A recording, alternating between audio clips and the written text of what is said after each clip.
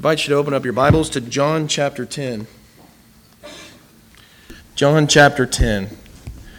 It's good to see everyone out this morning. If you're visiting with us, we're delighted that you're here. You're our honored guest. Just ask that you stick around for a few minutes after the services that we might get to know you, be able to talk with you a little bit. It's just good to see all those who are usually here, all the members of Lakeside. Good to be able to hear Brother Kent get up and lead us in songs again. It's been quite some time, and I'm sure that not too long after this we'll be able to hear him start teaching Bible classes again. So just it's good to be able to have both of them back, and especially just hearing him lead songs again. It's a good thing, and it's an encouraging thing. Like I said, if you want to go ahead and turn to John chapter 10,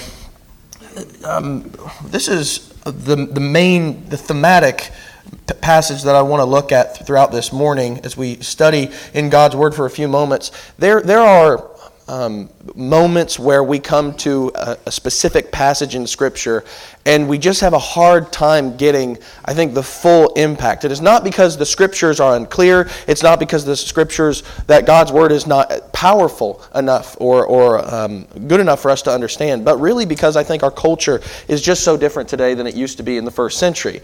And you know, you think about just the common jobs that people had back then in comparison today. There are not many shepherds today. There are not really many farmers. You know, I know that there are some people that are farmers today, but not nearly as much. It's not nearly as heavily relied upon as it used to be. I mean, that was just a common way of life in the first century. And especially, you know, even when you look at the history of our culture and our country, while people used to rely on that very heavily, it still wasn't nearly as heavily as it was back then. Now, one thing that I think we actually have a better notion about is just the quarantining, because you look at the law of Moses and people used to quarantine when they got sick and when they got leprosy and things like that. That is actually something that we come to in Scripture, and now after the past few years we're like, oh, hey, I know something about that. With all the lockdowns and things like that. But very often you come to a passage and there's just a disconnect, simply because we need to take more time in trying to make ourselves understand, or trying to understand the culture of the first century, trying to understand what imagery that Jesus is using, what God is using. And so this morning's text is, I think, one of those instances. What does it mean when Christ says, I am the good shepherd? That is an important statement, to say the least. When Jesus, God manifested in the flesh, says, I am something, we need to understand. And we want to know what the application is supposed to be on our lives when he does say something like that. And so what I want to do this morning is just see what kind of impact this is supposed to have on us, on our lives. And I do think that there's a lot of application that we're expected by God to make with this. And so just for the next few moments, I want to look at what kind of shepherd Jesus says he is when he says, I am the good shepherd. Just a few things here. And first of all, if you pick up in John chapter 10, in verse 11, this is just the thematic verse here. In verse 11, he says, I am the good shepherd. Or the good shepherd lays down his life for the sheep. He who is a hired hand and not a shepherd, who is not the owner of the sheep, sees the wolf coming and leaves the sheep and flees, and the wolf snatches them and scatters them. He flees because he is a hired hand and is not concerned about the sheep. So what's one of the things that makes Jesus the good shepherd? And I would just know, he doesn't just say a good shepherd, he says the good shepherd. What is one of the things? Well, very simply, he cares about his sheep. Now, I'm not just saying he cares for his sheep. We'll talk about that more in just a moment. But he cares about them. He finds value in them. He does the very opposite of the hired hand. And why is that? Because to the hired hand, they don't matter. They have no importance in his life. And why? Because they're not his sheep. But to the shepherd, they have much value. Why? Because they are his. He owns them. And so they have great value. You look at a passage like Luke chapter 15, and we won't go there, but in Luke chapter 15, in verses 4 through 7, here's one of three parables that Jesus gives talking about lost things. The parable of the lost sheep, the parable of the lost coin, and then the parable of the prodigal son, as we talked about. And really, maybe it would more accurately be named the parable of the lost son, because there's a little bit more happening there. But regardless, that whole chapter has to do with lost things. And in the very first parable, Jesus gives the lost sheep. And what does the shepherd do when one of the 99 is lost? I'll tell you what he doesn't say. He doesn't say, well, 99 out of 100 is pretty good.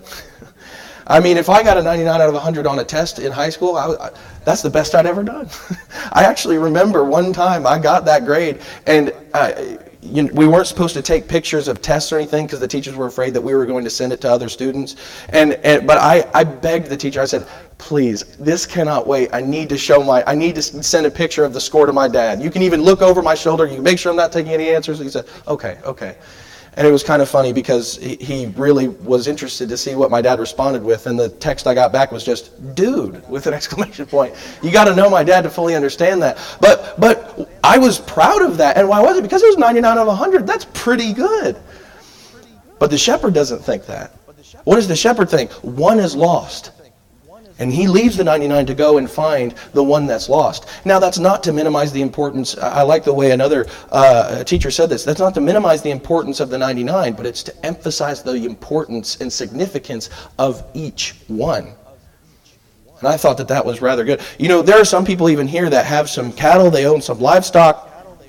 And even just in our culture, we don't like missing out on anything that we've spent money on or invested in. There was a brother who had many cattle, and one of the livestock that he had, it had gotten in some kind of bramble or something, and its eye had been so messed up, it just looked ugly, and it just wasn't going to sell well in the market. And so what did he do? He didn't just say, well, we'll just let it sit here until it dies. No, he killed it. He killed because it was quite meaty. He killed it, and he gave some of the meat to his friends and to his family because he was going to get every cent that he spent on that. If he wasn't going to be able to resell it, then what he was going to do was eat it, and he was going to provide for his family and those that were around him and those that he loved. We don't like missing out on anything that we've invested on. And it really doesn't matter whether it's cattle or anything else. We want to get every single cent back, and hopefully we want it with interest. And that makes sense to us. And so I think we can kind of at least understand, even if there is some disconnect here, we can understand 99 out of 100, we want all 100 because each sheep is important. We want all of that profit back. And I would just add to that, when you think about the true significance, the true value of the shepherd, because remember, it's a parable. This is supposed to illustrate something to us. Maybe what would get us even closer to understanding this is the kind of care that the shepherd has for his sheep. What if this was one of your kids? Now, we're not going to say 99 kids. I don't even know if that's possible. But let's say you have, 5 kids. And you go out to Target or Walmart, whatever, and one day, and at one point you count 1, 2, 3, 4. Where's the 5th one? Is the parent going to look at that situation and say, well, I got 99% of it. We lost one kid, but hey, my husband or my wife will understand after that when I get home. Oh, that's too bad. We lost one. I guess we can always make another. No, that's not how we act. Why? Because that's our child. That's mine. And that has too much significance for me to just say, oh, I have most of them. No, we want 100% because they matter. That's the kind of value they have to us. We are not happy if we lose one. We want all of them. So he cares about his sheep, and in this kind of a way, not just in terms of profit, but because they have value to them. They matter to him. Well, he also works diligently for them. Because he cares about them, he works for them very diligently. Over in Matthew chapter 18, this is kind of a parallel account maybe to Luke chapter 15. Not necessarily a parallel account, but a supplementary account as he gives a very similar story when it comes to the sheep. But I want to look at the language that he uses. When you think about how the shepherd works, it says in verse 12 of Matthew chapter 18, what do you think? If any man has 100 sheep and one of them has gone astray, does he not leave the 99 on the mountains and go and search for the one that is straying? If it turns out that he finds it, truly I say to you, he rejoices over it more than over the 99 which have not gone astray. So it is not the will of your Father who is in heaven that one of these little ones perish. And so just adding on to some of the things that we've already discussed from Luke chapter 15 and from John chapter 10, he works diligently for them, and it's not just because this is, he doesn't treat it like this is just a day job. He doesn't say, well, I already have fulfilled a lot of these other responsibilities throughout the day, so I'm really not going to worry about any more responsibilities. He doesn't, when one of the 99 is lost, someone comes up and tells him, oh, you're missing one. He doesn't say, well, I'm off the clock now. At 9:01, you can call me, and then we'll get to looking for the sheep. No, right now. And it's immediate. It's urgent. And he doesn't say, oh, you know what, we'll let it wander a little bit further, and we'll let it wander throughout the cold night. I'll come back tomorrow when I'm on the clock, because this really doesn't matter that much to me. No, this isn't just a day job. This is, as we were just talking about, they have value and they matter to him. Now, what's interesting is the good shepherd has this kind of mindset, even though the sheep often make it harder than it needs to be. I was watching a video on Facebook, and maybe this is a good example we could have used in the Bible class of how silly videos can catch your attention and get you off track from what you should be doing. But it caught my attention because I thought it was hilarious. There's this sheep that had been stuck in this big trench at the end of a farm, and the people worked hard to get this sheep out. It was moving around, it was scared, it was terrified, and they finally got it out of the trench, and that sheep was ecstatic. You know what it did? It started running and leaping for joy, and then it ran right back into the trench. And I thought, especially I was studying for this lesson, and I thought, wow, what a better illustration to use than that. Because it's not just sheep that do that get easily lost. We tend to do that. We are supposed to be God's sheep. We are supposed to be His flock, but how many of us so easily go astray? And we'll talk more about that in just a moment. But when you think about after putting that much time, that much energy into finally getting it freed from the trench, and it just to go right back in, how many of us would work this hard for someone you knew would jump right back into the trench, would jump right back into the hole? Would you want to work as hard as the Good Shepherd? Well, he says, no, I'm going to be there. Even when it's only been 2 seconds since I literally just had to pull them out.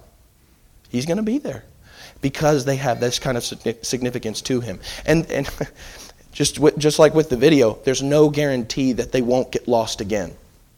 I love passages like Matthew chapter 9 where you get to see not just the actions of Jesus, not just his habits, but it tells you his feelings, his emotions. In Matthew chapter 9, in verse 35, Jesus was going through all the cities and villages, teaching in their synagogues and proclaiming the gospel of the kingdom and healing every kind of disease and every kind of sickness.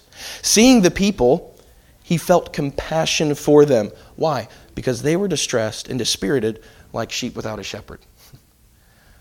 Often, when people just make another mistake, we look at them and say, well, of course, it happened again. And when they call you and they ask for your help, you say, fine, I'll come, I'll show up, I'll fix this one more time. That's usually how we respond. But with the Good Shepherd, there's compassion. There's grace. It's not fine. It's, I'll be there.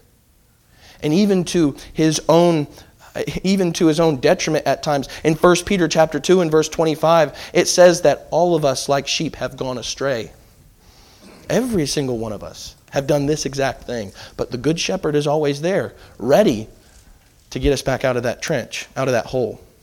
Though the sheep consistently make it unnecessarily harder than it needs to be, he never says, I've had it, I have no more compassion for them. Rather, with Jesus, the Good Shepherd, his compassion and his love, in fact, made him work even harder. And so we need to keep that in mind. When you think about the Good Shepherd, why does this matter so much? Because he works hard for us. He has worked too hard for us to take that for granted. Well, not only this, but he unites the sheep. Now, what do I mean by that? Back over in John chapter 10. John chapter 10 in verse 16, as he's giving more explanation of how he is the Good Shepherd. In verse 16 of John chapter 10, he says, I have other sheep which are not of this fold. I must bring them also, and they will hear my voice, and they will become one flock with one shepherd. Just note that he says into one flock. not into one flock with subgroups. He says one flock. Now, clearly, in the immediate context, there's this notion of the Jews and the Gentiles. And the Jews were going to have to understand that the Gentiles also were going to have salvation, just like them.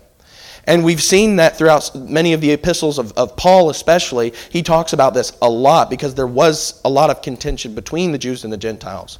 But how does he do this? How does he bring this reconciliation? How does he unite both groups that have such a stark contrast between them? He does it through his voice. In verse 26 of John chapter 10, it says, "But you do not believe," as he's speaking to some of those that did not like the teaching that he was giving, and they just really wanted to, they really wanted to just oppose him still. He says, "But you do not believe because you are not of my sheep. My sheep hear my voice, and I know them, and they follow me. And I give eternal life to them, and they will never perish, and no one will snatch them out of my hand." And he talks about this even earlier on in John chapter 10, about the fact that the sheep know his voice, and he knows his sheep. This isn't the first time. But he unites the sheep through that voice, through the voice of the shepherd. And this unity is only preserved, I think is a good word, through that one voice of that one shepherd. Going over to Ephesians chapter 4, we just looked at this in this past Wednesday in the Bible class, Ephesians chapter 4. And you probably don't even have to turn here. You know the passage so well. Ephesians chapter 4, beginning in verse 1. He says, "Therefore I, the prisoner of the Lord, implore you to walk in a manner worthy of the calling with which you have been called, with all humility and gentleness, with patience, showing tolerance for one another in love, being diligent to preserve the unity of the Spirit in the bond of peace. There is one body, one Spirit. There is, just as also you were called in one hope of your calling, one Lord, one faith, one baptism, one God and Father of all, who is over all and through all and in all." One. And this is really just adding on to what Jesus has said in John chapter 10. There is one shepherd to that one flock. Now, Jew or Gentile, they had to understand that this was supposed to not only create, but preserve, maintain unity. So let me just ask, if there is disunity, if there is discord, there's strife, continual conflict, can we say that that one voice of the Good Shepherd is being listened to? Or on the other hand, is it being ignored? I don't think that we can say if there is continual disunity that that voice is being listened to. We obviously can't. If it continues, either one or all parties are guilty of ignoring that voice, and we need to be persistent about that fact. Can you have factions or sides in this flock, in this one flock? No, it's one. Can you have, in this one flock, people saying, well, this is my people and all the rest, those people? No, this is one flock. It's his flock. In this one flock, can you have some that are giving tolerance for just a few people while everyone else, no tolerance whatsoever? In this one flock, no, that's not how this works. That really sounds more like partiality. This is the Good Shepherds. This is Jesus' flock. And we need to make sure that we're listening to his instruction and making sure that we are truly listening to his voice, because it does show. Well, all of that, just to end with, and you probably knew where this was going, he sacrifices for his sheep. Now, I'm not saying this is the last point, but in his characteristics, what is this good shepherd like? He sacrifices for them. We already read about this in verses 11 through 13, but picking up in verse 17 of John chapter 10.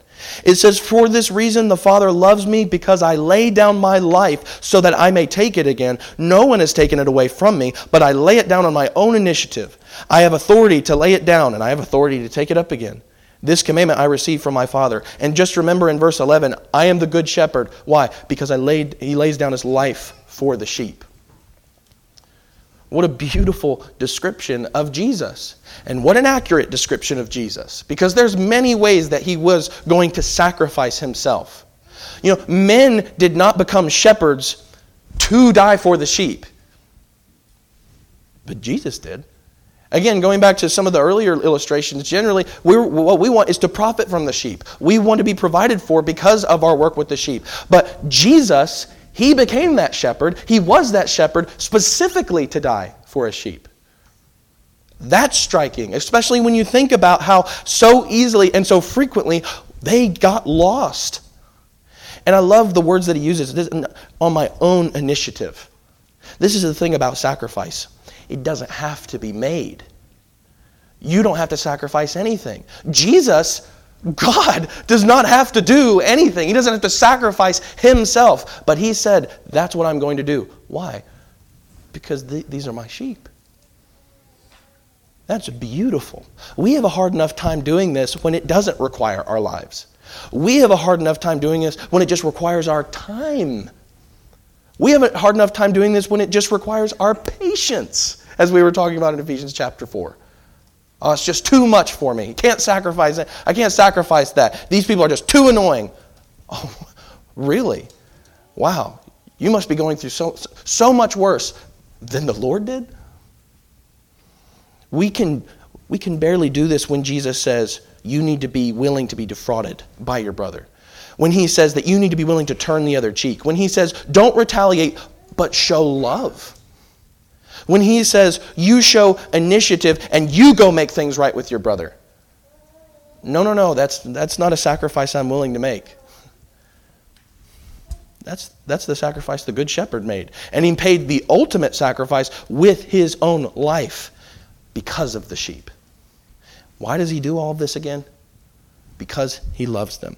All this comes down to that very first point. Because he loves them and he wants them to be a part of his one flock. Now, with all that being said, just a couple things here. If Jesus is the good sheep, the good shepherd, why is this so important to us? Well, first of all, if there is only one flock which will not be devoured by the wolves, and that flock belongs to Jesus, that means we need to be a part of that flock. We can't be a part of any other group. We can't be a part of any other organization. We must be a part of this flock to be spared. And so the question is, are you a part of this flock today? Have you heard his voice? Have you acted on his voice, on his word, on his will? Because if not, you won't be saved by the shepherd. No, you're going to be devoured by the savage wolves. And just like we talked about last week, they are a-coming. And they may already be here. So you need to be cautious that you are a part of this one flock. And continually listen to that voice. Because we can get lost. So are we continually listening to that voice? Not only that, but in following the Good Shepherd, we're supposed to take on his characteristics. I think we're supposed to look more like him. Over in 1 John chapter 3, in verse 16, look at what it says. We know love by this, that he laid down his life for us. So what are we supposed to do? And we ought to lay down our lives for the brethren. What does he say? Very similar language to John chapter 10. He laid down his life. So what are we supposed to do? You're supposed to try and do something similar. You're supposed to reflect that kind of willingness in your life.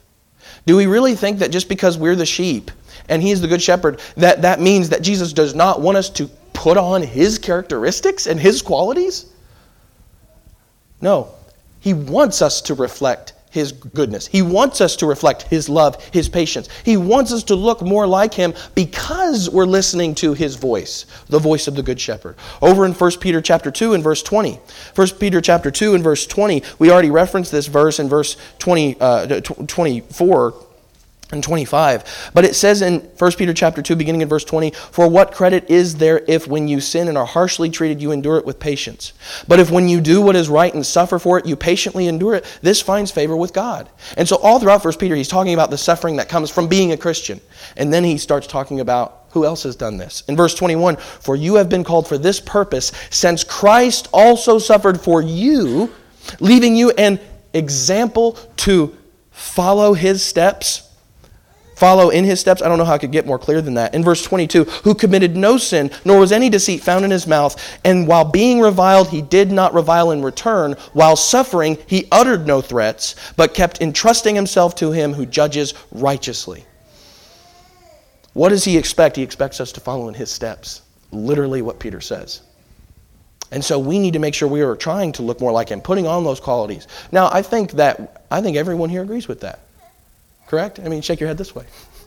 Everyone agrees with that. We need to follow in his footsteps. We need to look more like the Good Shepherd. We need to make sure we're listening to his voice. Now, all of that being said, I want to end with one last application. Certain men are to follow the Good Shepherd in an even more involved manner. There are some men who are to put on, who are to have these qualities already in place so that way they can serve as shepherds. And this is the words that are used throughout the New Testament. Pastor, that is a shepherd. Still in 1 Peter chapter 5, he talks about this chief shepherd in verse 4. But look at what he's talking about before he gets to verse 4. In verse 1 of 1 Peter chapter 5, he says, "Therefore I exhort the elders among you," that is the shepherds, "as your fellow elder and witness of the sufferings of Christ, and a partaker also of the glory that is to be revealed. Shepherd the flock of God among you, exercising oversight, not under compulsion, but voluntarily, according to the will of God, and not for sordid gain, but with eagerness. Nor yet as lording it over those allotted to your charge, but proving to be examples to the flock. And when the chief shepherd appears, you will receive the unfading crown of glory." Why is this so important? Well, because very frankly, and we even talked about this in the Bible class, there are men here who want to someday serve as shepherds, or as elders, as the text may say. And the rest of us, even if we're not going to ever be able to serve in that kind of capacity, the rest of us are to be building up men to fill that role. At least, this should be the case. And so as we're striving to follow the Good Shepherd in this endeavor, I think often when we start talking about elders or shepherds, pastors, people tend to start the conversation in the wrong place. We tend to start the conversation with, let's appoint people right now. No consideration of what kind of men they are, no consideration of what we need to be looking like, no consideration of how we are supposed to be encouraging one another to build men up in this capacity. Instead of starting there, we need to really begin with, let's look at the chief shepherd first, and let's try to emulate ourselves after that. I want to look to him first and foremost. And I want to follow him, look more like him, and I want to help others look more like him. This is where it must start. We always start with such a technical conversation. It always comes back to, what does God look like? What is his example that he gives? And are we following it? Are others following it? So as we're trying to figure out men who have the qualities God says that they must have to lead, the question we must ask is, do they look like the Good Shepherd? Are they even trying to begin with? Do they care for the sheep the way the chief shepherd cares? Does he see that kind of value there? Do they view each sheep the way Christ does? Or are they men that are just satisfied with 99 of 100, that's pretty good? That's not emulating the Good Shepherd. We're going to see the exact same value in the sheep, just like the Good Shepherd, if we're really trying to emulate him. Are they willing to work diligently and hard like the Good Shepherd? Now let me just ask, does this kind of work ethic with the flock, with God's flock, does it sound like, well, I'm off the clock right now, you're going to have to call me later. I've finally gotten off work, the NCAA tournament's just started, no way am I getting out of this couch. No. Or do they work around the clock for his flock? When something comes up, all right, let's go figure out what's going on. If there's something going on with a brother or a sister, all right, let's go meet. Let's go figure out what's happening. Not to just berate them, but to say, hey, we've noticed something, or maybe you even called us for help. What can we do? How are we going to be able to fix this? If there's sin involved, let's deal with it. If there's just weakness involved, let's strengthen you. If we are working hard like the Good Shepherd, that's the kind of work ethic we need to have. Not just, well, on my time, we're going to get this done. No, you have a greater responsibility. You're on God's time. Really, we're all on God's time. Not only that, but are they trying to preserve and strengthen the unity of the flock just like the Good Shepherd? And what does that look like? Well, we're not going to let conflicts fester. We're going to deal with them. If it is a matter of just petty grievances, we are going to fix it. If there are silly accusations, silly arguments made about another brother, we're not going to entertain that. We're going to strengthen them. We're going to encourage them. We're going to build them up. We keep saying this over and over again, but this is what we're supposed to be doing. This is what shepherds are supposed to be doing. And let me just add to this, as a side point, when you think about the qualities, or we like to say the qualifications of a shepherd, we need to understand these are not things that someone is currently working on, but the people that are qualified to be a shepherd are the people who already have these things in place in their lives. Not just, we'll put him in the office so that way, he can start to get to understand how he is to teach. No, he needs to already be a teacher. We're going to put him in this position so that way he stops being so impatient. No, he already is patient. These qualities are already in place. And we need to understand that. And so, are we striving to look like the Good Shepherd? Not just saying, well, I'll get to that eventually. That's not the kind of man that can serve in that capacity. Are they willing to sacrifice for his flock? When he is hurt, is he just going to let it out?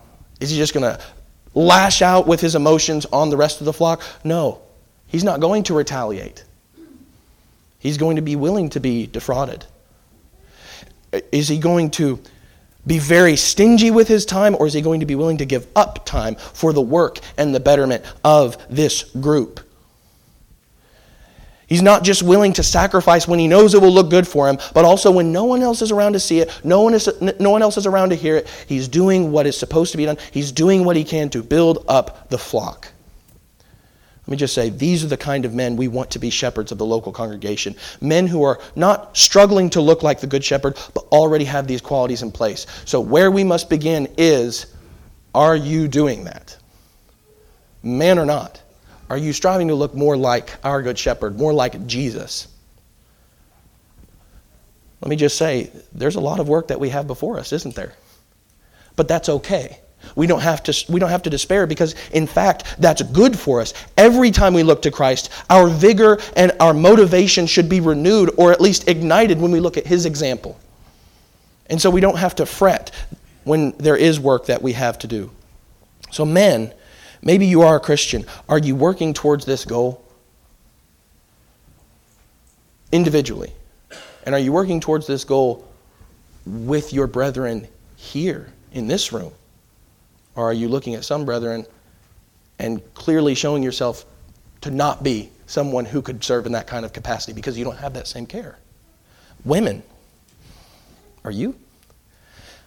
We understand that the qualifications that are given specifically to a shepherd is that he must be a man, he must be a husband of one wife, he must have faithful children. We understand that. And so maybe you will never be able to be qualified to serve as a shepherd, but guess what you all are qualified to do? Look more like Jesus and encourage the brethren. If there is a mistake, can you not build them up? Each one of us has a job here. Have you been fulfilling your end of the bargain? Because we're supposed to be. No matter who you are, let's do the job that we have before us. And maybe you just need help from the brethren here. Let them help you. Have that kind of humility to say, I do need assistance.